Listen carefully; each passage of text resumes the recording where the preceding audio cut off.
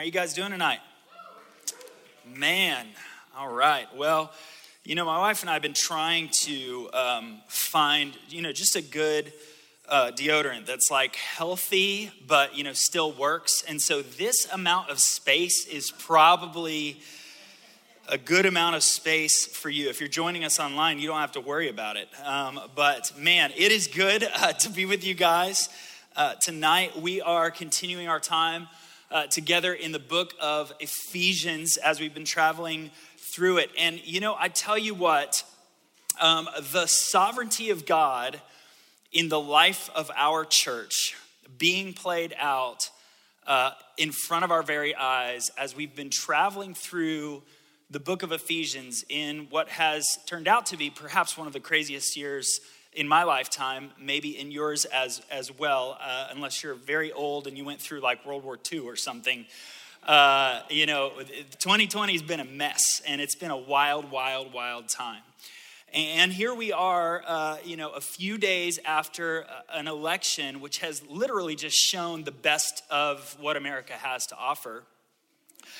And just how much we love one another, and we're all in this, and we're working for the common good together, and there's no factions among us, or division, or accusations, or any of those kinds of things. No, we know that that's opposite of the truth. It's been a tough year in the United States. Here in Orlando, it's been a tough year as well. I mean, an absolutely unprecedented, or is it unprecedented? Unprecedented. I can't tell which one. I think Saturday Night Live did a skit about that, but it's been a crazy year impacting the tourism industry. My wife and I were talking just the other day and just kind of lamenting over all that many of you have walked through, and just kind of recognizing that like many people that we've walked with in life for many years, who have been a part of the Walt Disney Company for many years. One friend of ours was coming up on her 30th year. She was getting ready to have lifetime passes and got that dreaded phone call or email that said, you're no longer with the company. And she asked, is there any way that I can just stay long enough to get these passes? I'm so sorry. And this is the world that we're living in. Some of you have received those phone calls. Some of you are waiting on a phone call. Maybe you're in limbo. Maybe you're holding on to a thread. All of us are in a different space in life based on where we've been in 2020. It has been a wild year. And as God's sovereignty would have it, we've been traveling through this letter that was written by the Apostle Paul about 2,000 years ago, just shy of that, to a region in Asia Minor around Ephesus, where this letter would have been circulated throughout the church. As Paul is writing this letter, there's a man who is rising to power in the Roman Empire named Nero. And if you've heard of Nero, this is not a good person. Nero was ruthless.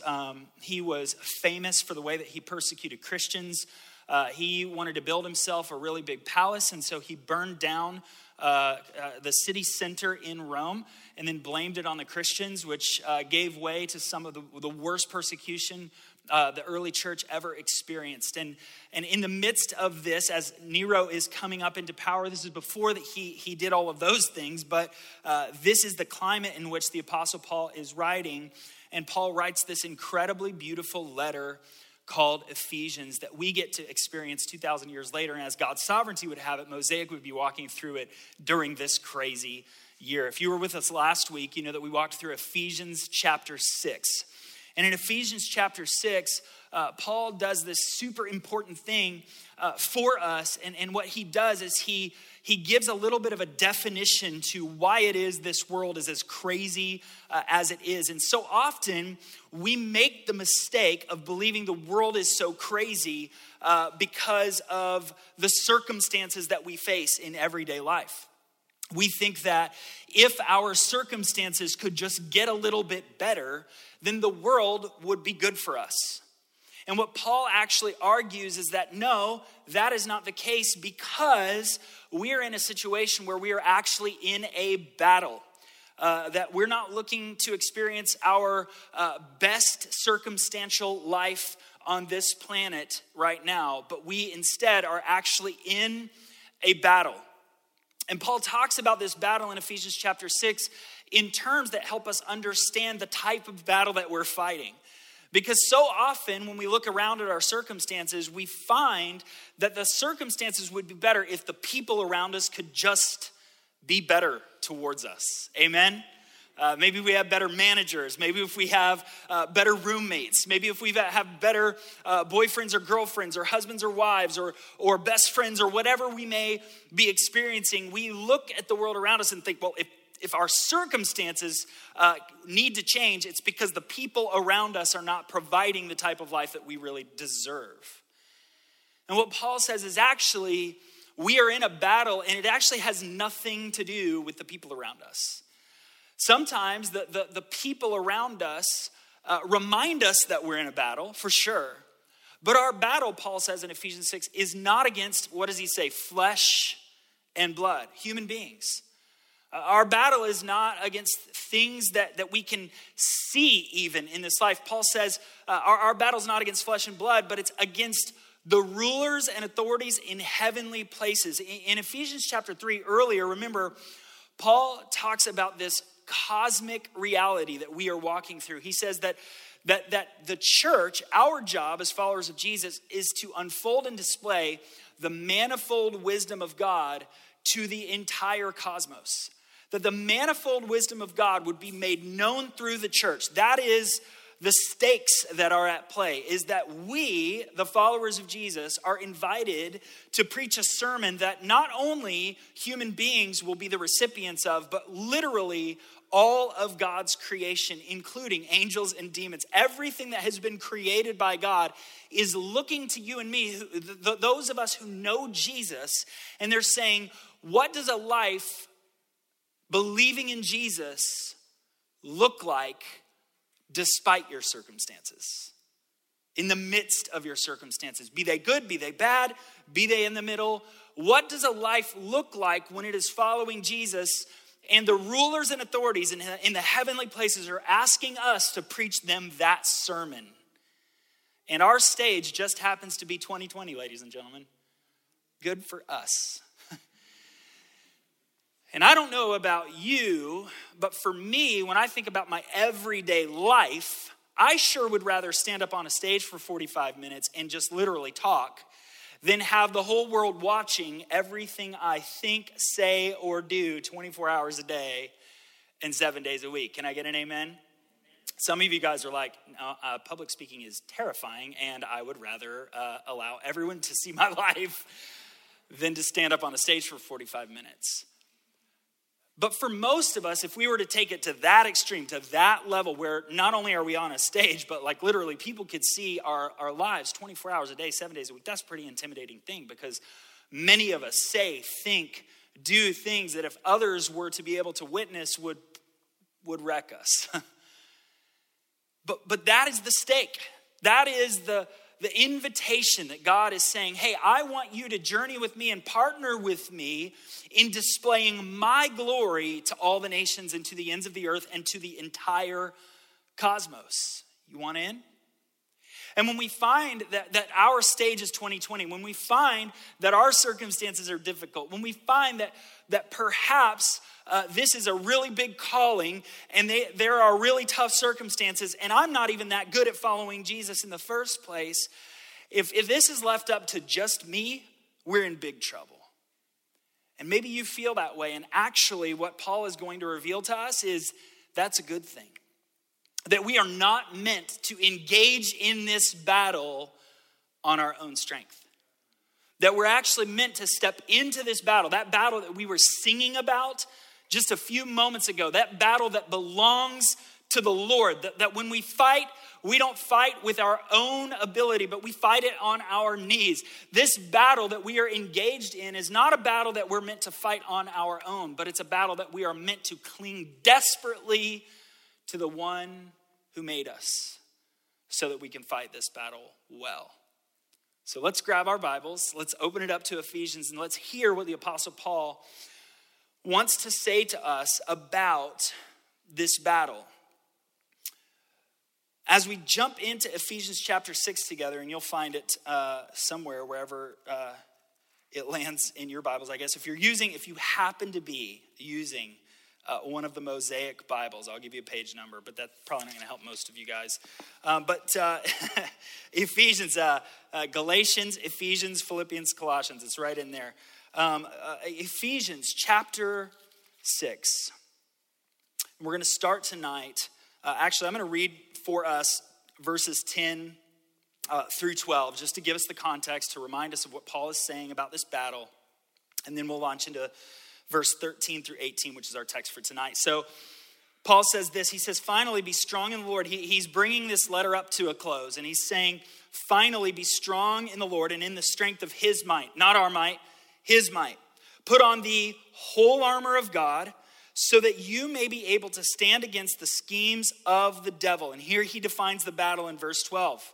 For we do not wrestle against flesh and blood, but against the rulers, authorities, and against the cosmic powers over this present darkness, against the spiritual forces of evil in the heavenly places. And so this is not a battle where it's like friendly competition.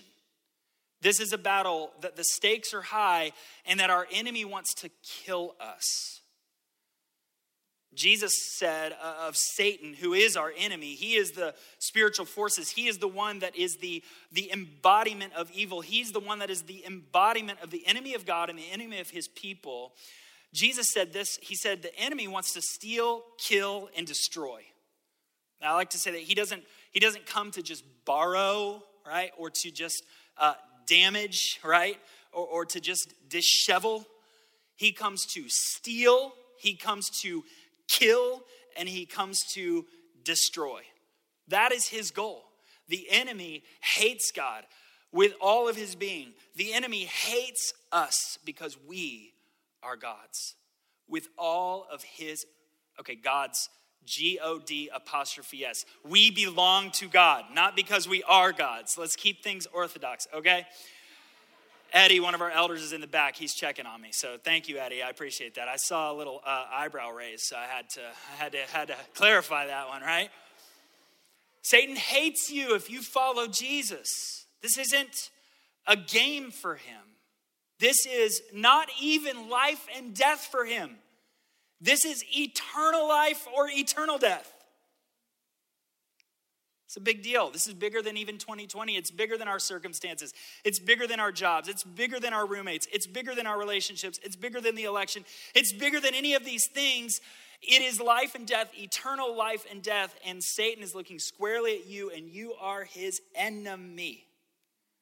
This is the battle. Paul defines it for us with those words.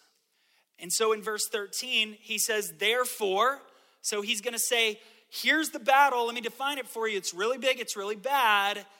Therefore, here's what I want you to do about it. He's already told us to put on the whole armor of God in verse 11. But in 13, he repeats himself. Now, one of the things, if you're reading the Bible and you begin to notice repetition, it is not the authors that they're writing on their papyrus and then they get busy and then they come back to it and forgot what they wrote about. No, these are men that are led by the Holy Spirit to write what they are writing. And when they write with repetition, they're trying to clue us into the fact that this stuff matters deeply. So he's saying, put on the full armor of God. Therefore, take up the whole armor of God, that you may be able to withstand in the evil day, and having done all, to stand firm. Now, we talk about this armor of God, and I don't know kind of what your church background is. I don't know where you come from in terms of your faith journey. Maybe you're new to Christianity and this phrase is new to you. Maybe you've been in the church for years and years, and you've heard people talk about the armor of God, and they've listed off the different pieces of the armor, which Paul is going to get to and we're going to talk about tonight.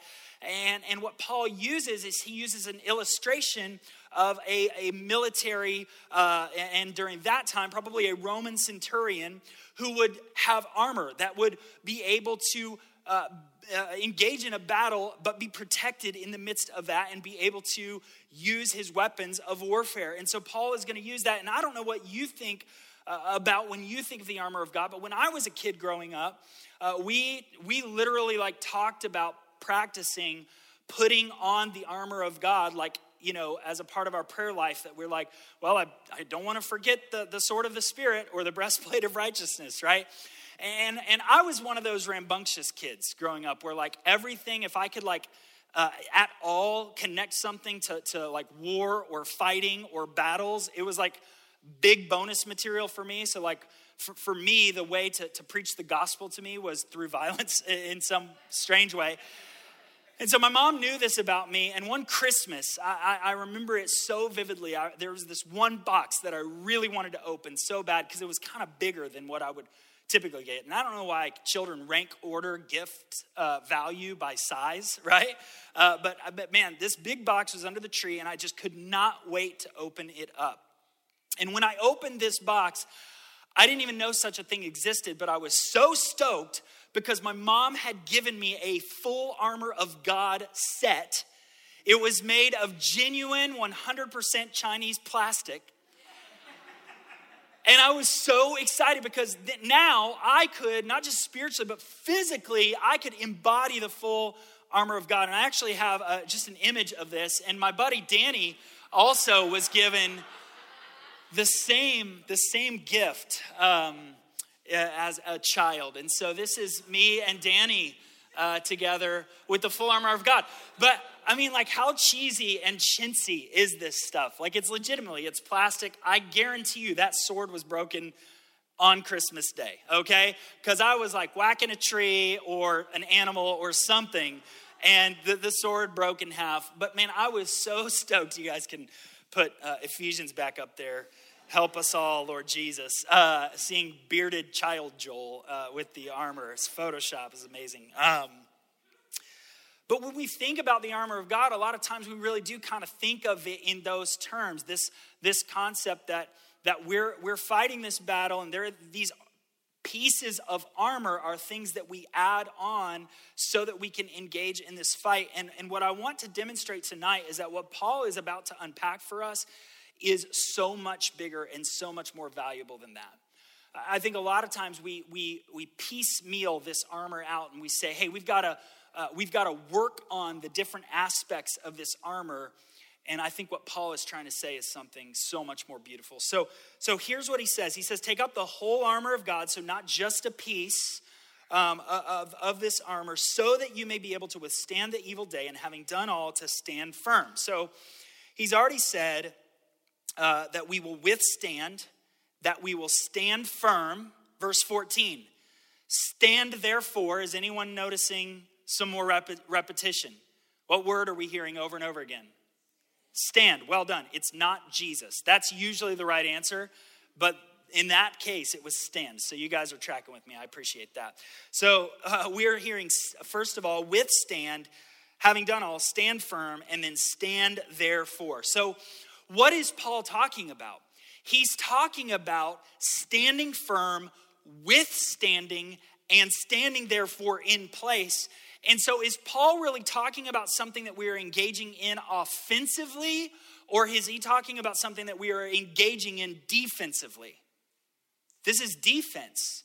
Because when an army is advancing and another army has to stand in and stand firm, this is the language that Paul is using. He's saying, stand therefore, because what we have to recognize is that our enemy is on the attack, that our enemy wants to kill us, that our enemy is active, that he is not a passive enemy just waiting for us to goof up, but that our enemy is actually engaging with us whether we recognize it or not.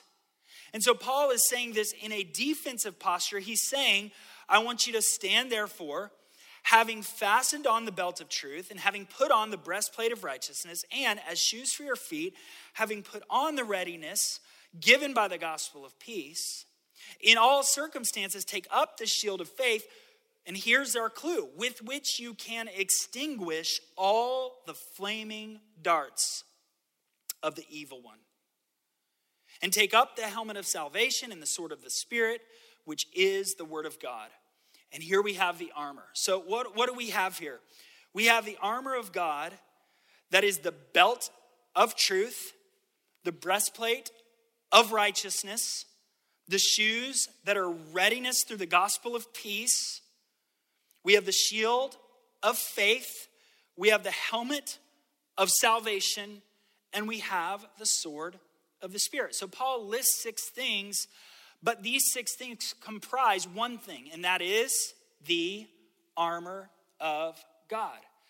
Now, this is already super helpful, the way that Paul is unpacking this for us, because he's connecting this armor in metaphor to the elements of the truth of what we know and the gospel and who God is, so that we recognize when we engage against the enemy in this battle, here are the things that we're going to need to do so. And if it were only that cool, that would be awesome. It could preach. We could be encouraged by that. But it's even more amazing. Because what Paul is doing here, and oftentimes as you read the New Testament, what you will begin to realize, especially when you begin to study the New Testament, is that the New Testament writers are not just pulling these things out of thin air, but what they're doing is they're pointing back to what God had already revealed hundreds and sometimes in some cases over 1,000 years previously through the authors of the Hebrew Bible, or what we call the Old Testament. Through the authors of the Old Testament scripture, God had already revealed some things that help us understand what the New Testament writers are now illuminating. And so listen to this. What Paul is connecting all of these pieces of the armor of God to is some messianic prophecy. And that just is simply prophecy that relates to the Messiah. And we know who the Messiah is. The Messiah is... See, you're on your toes. At that time, Jesus was the right answer. So well played. Okay, so this Messiah who is Jesus, Paul is making an allusion to him through the way that the armor of God actually unfolds. Let's go back to that allusion in the prophet, in the book of Isaiah, one of the Old Testament major prophets, Isaiah chapter 59. And, well, I don't need to tell, I guess I don't need to tell you a page number, do I? Because you guys aren't using it. All right, so, but for your just fun, it's 690. All right, I don't know. I wrote these pages down for myself, and I feel like I have to share them with you. It's on the notes, you get it. All right, so Isaiah chapter 59, let me kind of help set the kind of the context of what is Isaiah writing into. Isaiah's writing to the nation of Israel. There is an empire called Assyria, and Assyria is growing and growing in power, and God is going to use the nation of Assyria to bring judgment to the nation of Israel, because Israel is continuing to break their covenant with God. They're continuing to worship other gods. They're continuing to suppress the poor. They're doing all sorts of things that God is asking through his revealed word, the law, that God has asked them not to do, and they're not doing things that God has asked them to do, and they're forsaking the God of their fathers, and they're turning to idols. And for all of these reasons, God, because of his grace and mercy, brings a nation to lead Israel into captivity so that they can become free again, right? God is using many times, and he does this, where he'll use external circumstances to remind us of our need for him. And so just as Assyria is getting ready to invade Jerusalem, to invade Israel, Isaiah is writing these words. And what he's going to do is he's going to demonstrate, here is what is going on that is wrong, but also God is not going to allow the story to end here. God will be faithful to his covenant, even though you have broken your covenant with him. So picking up in verse 14 of Isaiah 59, again, here's the problem. Verse 14, justice is turned back, and righteousness stands far away. For truth has stumbled in the public squares, and uprightness cannot enter. Truth is lacking, and he who departs from evil makes himself a prey. The Lord saw it, and it displeased him, that there was no justice.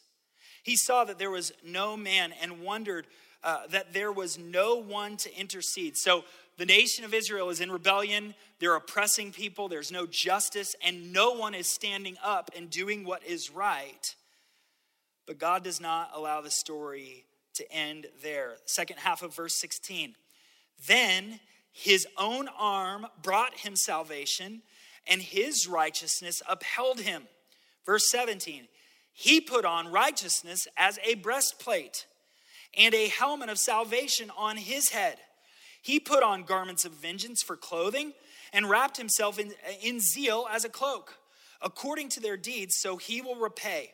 Wrath to his adversaries, repayment to his enemies. To the coastlands he will render repayment. So they shall fear the name of the Lord from the west, and his glory from the rising of the sun. For he will come like a rushing stream, which the wind of the Lord drives. And a redeemer will come to Zion. Those in Jacob who turn from transgression, declares the Lord. So this is a psalm that points us forward to the Messiah, the one who would come and bring about justice, the one who would come and uphold a covenant. In fact, that this covenant would not be a covenant that would depend on the people's obedience, but it would be an everlasting covenant that God would establish. It would be a new and better covenant. And Isaiah alludes to this in verse 21. He says, and as for me, this is my covenant with them, says the Lord. My spirit that is upon you, and my words that I have put in your mouth shall not depart out of your mouth, or out of the mouth of your offspring, or out of the mouth of your children's offspring, says the Lord, from this time now and forevermore. God is saying, I'm going to bring a new and better covenant, and I'm going to put my Holy Spirit in you, and I'm going to write my law on your heart, and my words will not depart from your mouth. This is a new and better covenant. But how does God accomplish this? Go back to verse 17, 18, 19, and 20. That this Redeemer, that verse 20 alludes to, is going to put on the breastplate of righteousness and a helmet of salvation. And he's going to clothe himself in armor. And he is going to be the one that brings righteousness and justice to bear on earth. And this is a picture that gives us only one person. And his name is Jesus. So Isaiah, this is just a little bit over 700 years before Jesus comes to bear, prophesies about one who will come and put on a breastplate of righteousness and a helmet of salvation and bring justice and a new covenant.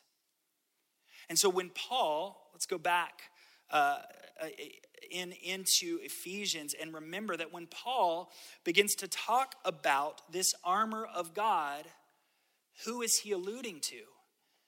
That this belt of truth, this breastplate of righteousness, that's a direct quote that he lifts from Isaiah. These shoes that are ready through the gospel of peace, this shield of faith, this helmet of salvation, the sword of the Spirit. Who makes all of these things a reality? Jesus does. Jesus is the one who says, I am the way, I am the truth. Jesus is the one who becomes our righteousness, so that in him we can become the righteousness of God. Jesus is the one who gives us the gospel of peace. Jesus says, peace I give to you, peace I leave with you. Let not your heart be troubled. Jesus says, it is I who am going to give you faith. The disciples say, Jesus, I want to believe, but help my unbelief. And who is our faith for salvation in? It is Jesus. The helmet of salvation, that salvation comes only through Christ. And that the Spirit that we have is only given to us through Christ. Jesus said, it's better for you that I go. And when I go, I'm going to send to you who? The Holy Spirit. And so this armor of God that we have is the armor of putting on Christ. In fact, Paul says it this way. He says in Romans chapter 13, verse 14, Paul says this, he says, rather clothe yourself with the Lord Jesus Christ. So Jesus is truly the embodiment of the armor of God. That all of these things are realized in our lives as we fix our eyes and lock into who Jesus is and what he is doing in us and what he's going to continue to do in us. And as we fight this battle against the enemy of God, we don't do it with our own strength. We don't do it with our own weapons. We don't do it with our own ability. But no, instead we clothe ourselves with Jesus and we engage in the battle. Remember what Jesus did at the very beginning of his ministry. You can look this up in Luke chapter 4. Before you go to bed tonight, read it before your head hits the pillow. And read about what Jesus does as the Holy Spirit drives him out into the wilderness. And over again, the enemy speaks to him about his identity and says, if you be the Son of God, then prove it in this way. Or I'll give you all of these things that, by the way, Jesus already deserved, if only you'll worship me. Or if you are truly the Son of God, then do this, and then all will know. And what does Jesus do in response? Jesus, full of the Holy Spirit, empowered by the Holy Spirit, led by the Holy Spirit. What does he do? Every time, with every temptation, what does he do? He says, it is written. It is said. And he quotes scripture. And so what Jesus does in the temptation is as the flaming darts are coming at him, he is responding, empowered by the Holy Spirit, with the word of God, in the person of who God has called him to be, within his identity as the Son of God, and he defeats the schemes of the enemy. And if it just stopped at the temptation in the wilderness, that would be cool enough. But read it in Luke chapter 4, right after the temptation. What does the Holy Spirit, who drove him into the wilderness, then lead Jesus to do? The Spirit leads him into Galilee to begin his ministry. And so Jesus embodies for us the fight that is against Satan, which allows us to withstand his attacks. And then after going on defense, withstanding his attacks, it doesn't stop there. Then we go on offense and we go into Galilee. We go to where God has called us. We go into Orlando. We go into the theme park. We go into wherever God calls us. We go into our apartment. We go into our family environment, wherever God has called us, and we live on mission, putting Jesus on, being filled by, led by the Holy Spirit, and we engage not just in defending ourselves against the enemy, but we engage in what Jesus said the church would do. When Peter realized that Jesus and recognized by the Holy Spirit that Jesus is the Messiah, what did Jesus say? On this rock, I'm going to build my church, and the gates of hell will not prevail against you. What are gates supposed to be for? Defense. And what is Jesus inviting the church to go do? To storm the very gates of hell. Full of the armor of God, clothed with Christ, empowered by the Holy Spirit, storming the gates of hell, bringing the good news of the gospel everywhere we go, inviting people to join the family of God, snatching people who Satan has them eternally damned, snatching people from the fire of hell and inviting them in to heaven for eternity. That we get to take part in this cosmic battle that is not against flesh and blood, but is against the enemy of God. That we partner with Jesus, we live on mission with him as we are empowered by the Holy Spirit, that we have put on Christ our Messiah, and we storm the gates of hell and say, hey, listen here. We are not going to stand for the works of the enemy anymore because Jesus has won the victory. Jesus' life, death, and resurrection has made it possible for us to defeat the enemy of God in our lives, not by our own strength, but that Jesus is victorious in and through you and me when we're tempted and when we go out on mission. The armor of God is not just, I got to work on my faith. I got to try to be righteous. I got to remember salvation. I got to do all of these things. No, the armor of God is putting on Christ Jesus, being empowered by the Holy Spirit, being able to defend against the schemes of the enemy, and going and taking the ground that he had, but that God is inviting us to move the kingdom forward into. What a privilege, right? It's so much cooler than a cheap Chinese plastic set, right? And I've got nothing against China or the Chinese. That's just where it came from. I don't know why that's such a distraction, right? You were with me until that part, right? But caveat, got nothing against China or the Chinese, all right? But hear me when I say this.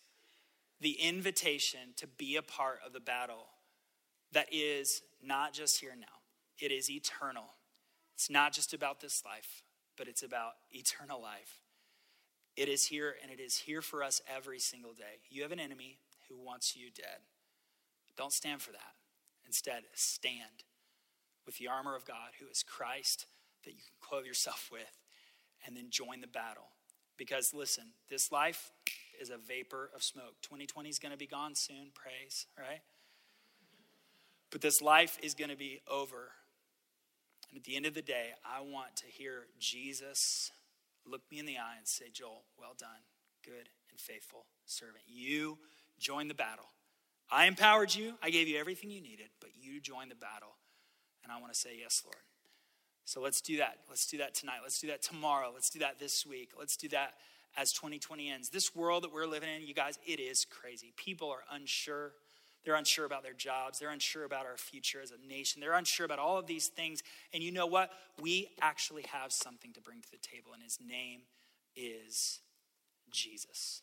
Let me pray for us. God, thank you so much for your love for us. God, I thank you for your word. I thank you that the Apostle Paul wrote 2,000 years ago, just this incredible invitation for us to journey into the battle, into the fray, unafraid because you are with us.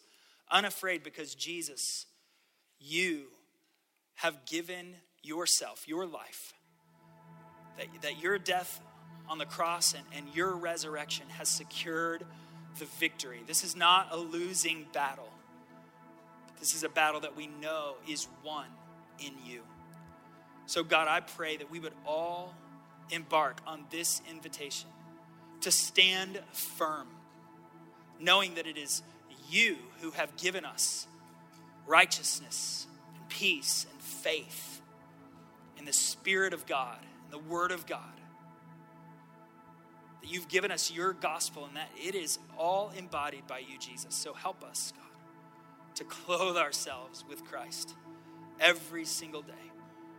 And God, we trust that whatever it is that you call us into, God, whether we are withstanding the attacks of the enemy, whether we are withstanding the reality of our circumstances, or whether we have an opportunity to step into the life of another person who does not yet know you, Jesus, and take ground from God's enemy as we declare who you are. God, I pray that we would be men and women who would preach this cosmic sermon everywhere that we go.